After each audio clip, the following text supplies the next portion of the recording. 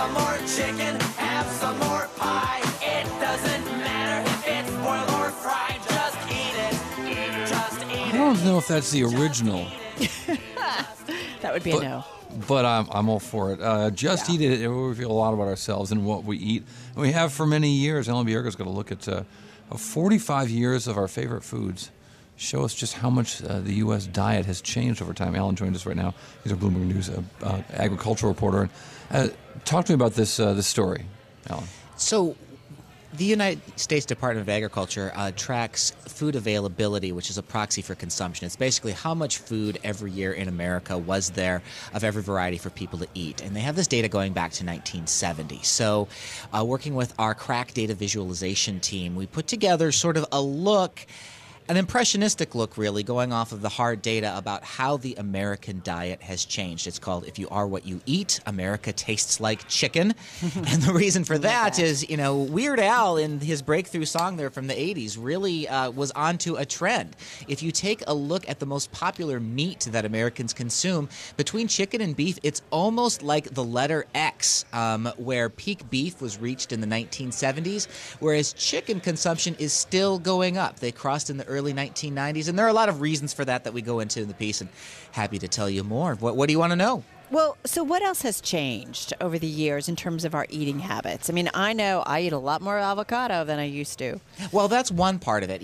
Food supply chains have become a lot more efficient and a lot more diverse than they had been since 1970. If you went to the fresh produce section of a supermarket in the 1970s, you wouldn't see all of the tropical fruits and all of the selection. And part of that is because we've just gotten a lot better at getting fresh produce onto grocery store aisles quickly from very exotic parts of the world. And so you've seen a lot of increase in mangoes and limes and avocados. It's added a lot to the diversity of diets and also a lot more to the freshness of diets. If you take a look at Americans in 1970, they ate a lot more canned goods than they do now. In 1970, the average American ate 7 pounds of canned pineapples a year. By 2015, that was the same amount of pineapple, except it was fresh, not canned. That's because of varieties and supply changes and more efficient food sourcing. When I was a kid, Carol, I don't know if you know this, my father worked at a company called Michigan Fruit Canners. We've talked about and this. Just the existence of that company in itself is offensive to me.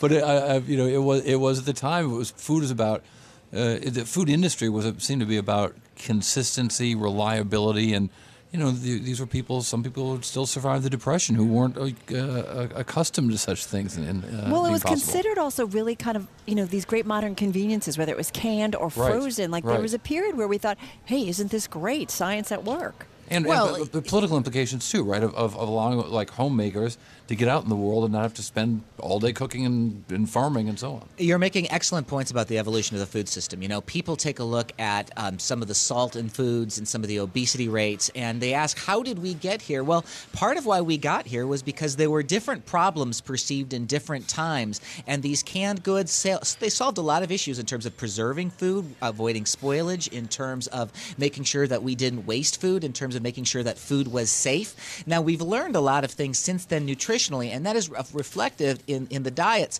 And by the way, it's important to note that according to the U.S. Dietary Guidelines, even if we've been switching from canned to fresh, we're still not eating enough fruits and vegetables, regardless of the source.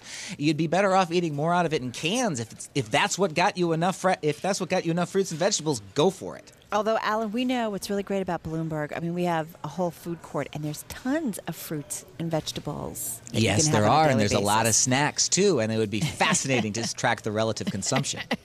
What do you think gets consumed more, the M&Ms or the carrots? Yeah, we don't really go into that specifically, but, we do look... Bloomberg.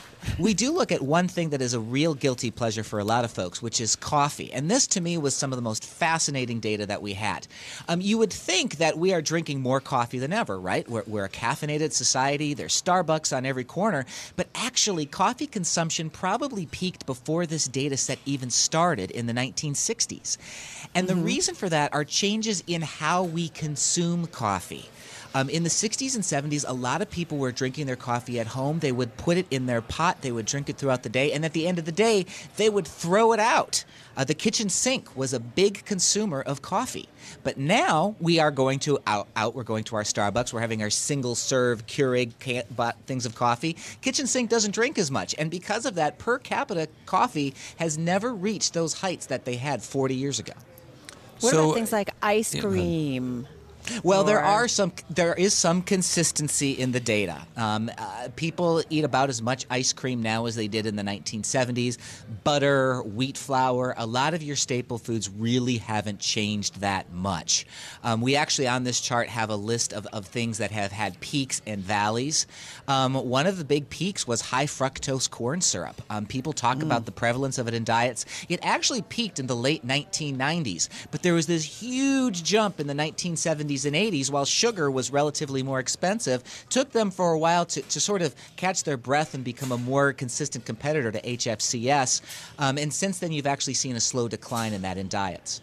So is there, when we talk about diabetes and obesity and the epidemics in this country of both, is there hope in this report? So the trends are going in the right direction? It seems like people are getting some sort of a message of what sorts of foods may be better to eat.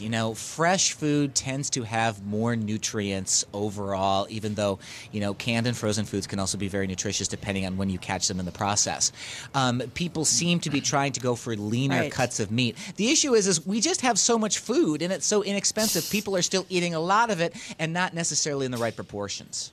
Yeah, interesting stuff. Alan, thank you. Alan Bjerga, he is agriculture reporter at Bloomberg News from our Bloomberg 901 studio in Washington.